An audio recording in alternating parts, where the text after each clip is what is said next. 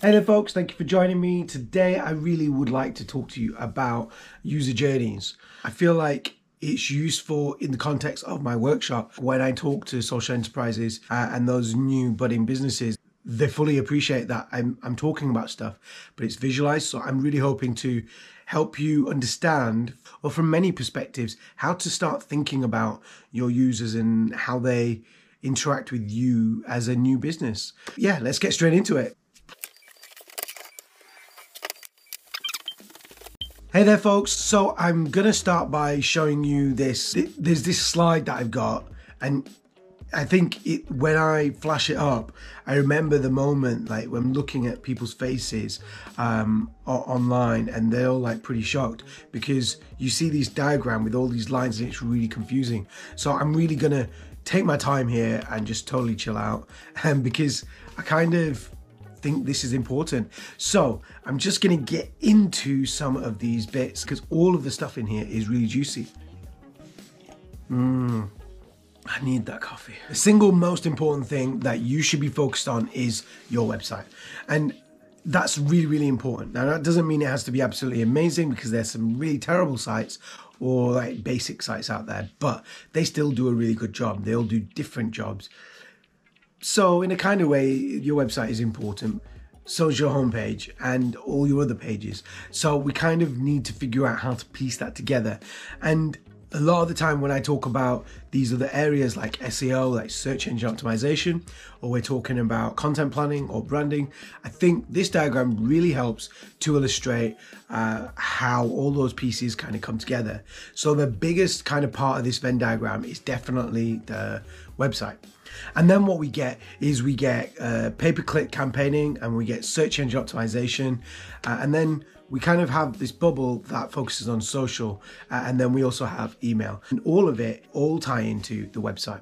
So that's why the website is like the most important bit. I think what's really interesting there though is that we kind of look at it from this perspective of what some of those details are. So when we have a look at, I'm kind of lost. So what I really want to do is start by talking about the different parts of your website.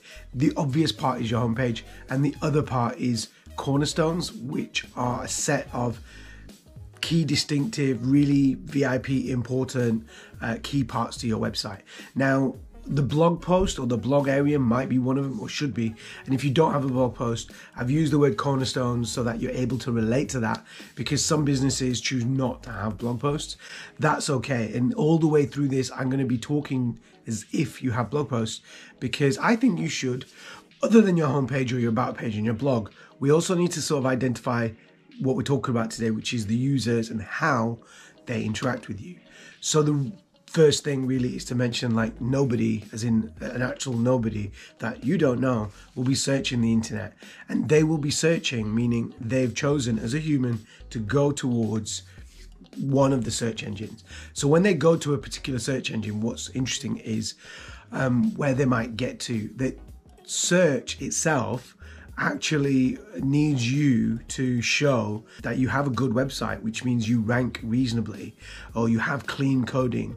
The Google bots can crawl through and scour your website and see things and see the beautiful rainbow colors that makes your beautiful website. So SEO does have a plot in being discovered, and once somebody discovers you, then they will typically, whether you've got other pages or not, they would typically go through to your homepage. And we're using that as a default because if we imagine that as a realistic user journey, that could happen. From there, the user will look through that page, which does need to be designed in a particular way. Then they might go, actually, I'm not interested in that, I'm interested in the blog. So understanding what people might be interested in is really interesting. What you might find is that you then want to focus on the blog and who's coming to your blog section or one of your cornerstone pages, because people might go to the blog and then leave, and that's really, really interesting. Now, alternatively, you could find that people are finding you on social. So when you get your likes, retweets, shares, whatever it is, then people will find you on various social media platforms, and that's really exciting. But they won't find you if you don't have that link in your bio. So this is where you do need to have your website link in your bio. So when we see people that are coming to your social media, then they should really travel through in a non-stationary fashion. They should just be like going through in one fair swoop, and the hope is that they do click that link and get to your homepage. So when they get to your homepage, they are now looking at that structure of your site. And again, the goal is to get them to your cornerstone content, the key content. So making that link in your social, not your homepage, but your current campaign or one of your keystone contents or your blog post is kind of the beginning blocks of how you become successful. And then when you get to the blog bit, what's really interesting is people often do try and capture data and do call to actions in their homepage, but you often find that you miss that. So having call to actions and a way to capture their data in the blog post or in your cornerstone pages is actually a really good thing, because you know that they want that information or that you want that information from them because they're accessing your VIP or best bits almost. So it's really important to consider if you do that or not and how you might implement that going forwards. The next thing on your kind of content list might be, you don't have to, but it might be email marketing. So if you've captured their data, the most typical way of doing that is by getting them to subscribe to a newsletter. So that would be SendFox or MailChimp or whatever the email marketing kind of stuff might be out there. And email marketing is really cool because you've got them hooked on your site, they've filled out their data to subscribe, now they subscribe to your newsletters and they will get your newsletters. So the hope is that they actually do open the email marketing. Now, if they open the email marketing stuff, that's really, really great. What we'll see is that they should be linking back to get back to your website on whichever page you're taking them to. So it depends on what's in your email marketing. What typically tends to happen, the thing that I do is I personally look at other emails and I always look at social media. I'm just interested in what's current, I suppose. So a lot of people tend to be more social media savvy, so they would be more likely to go to social media to make sure they follow you, because they would then hit the bell button and get the notifications and all that stuff. Which reminds me, if you do like this content and you've seen my content before, or you like this piece, then please do let me know on Twitter at Tea and Toast. Like, share, subscribe, and please do share this content, and at the very least like it, so that I know as an indicator that you do value this stuff.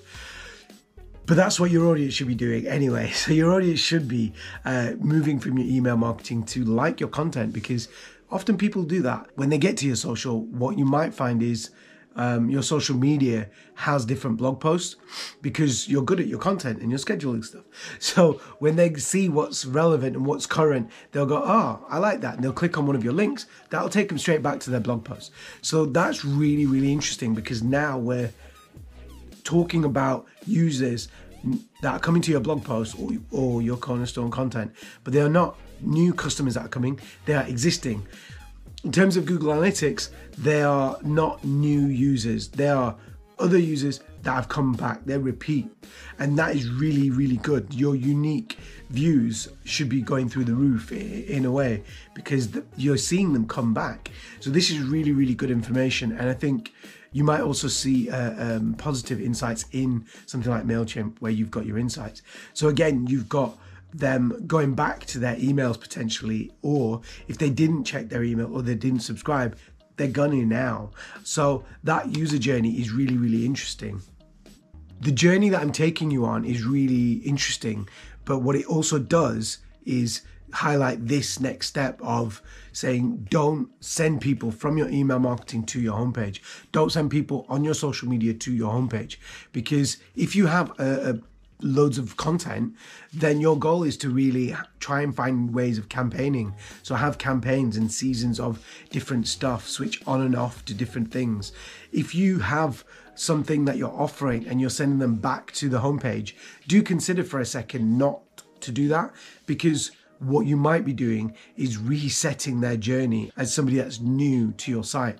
And these people might not be new. So to send them back to the homepage is resetting their journey, and it's going to take them longer to get to the content that an existing user might need to get to. And I think that's really, really important to remember. We do need to understand new users and existing users a little bit and try and refeed people new content. And the new people coming to the site might naturally then go to the homepage, and that's useful to have that psychology and understanding. Just like the TV show Friends, your friends are your friends. Your friends are like fans, your fans are like friends, and they listen to everything that you do. They want to watch, and they generally want more from you. So it's really useful that you do treat them like VIPs or like friends or like fans. So do that. They would like it more, I think. That's exactly what I'm kind of doing here, is hoping that people that do take my PDFs and my slides, they do implement some of those things. But if you miss some of that stuff, that you do catch that here. If you do like this content, then again, as I've said before, please do consider liking and subscribing, and let me know. Tweet me at Tea and Toast or below in the comments. Take care, and thank you for being here. Until next time, see you soon.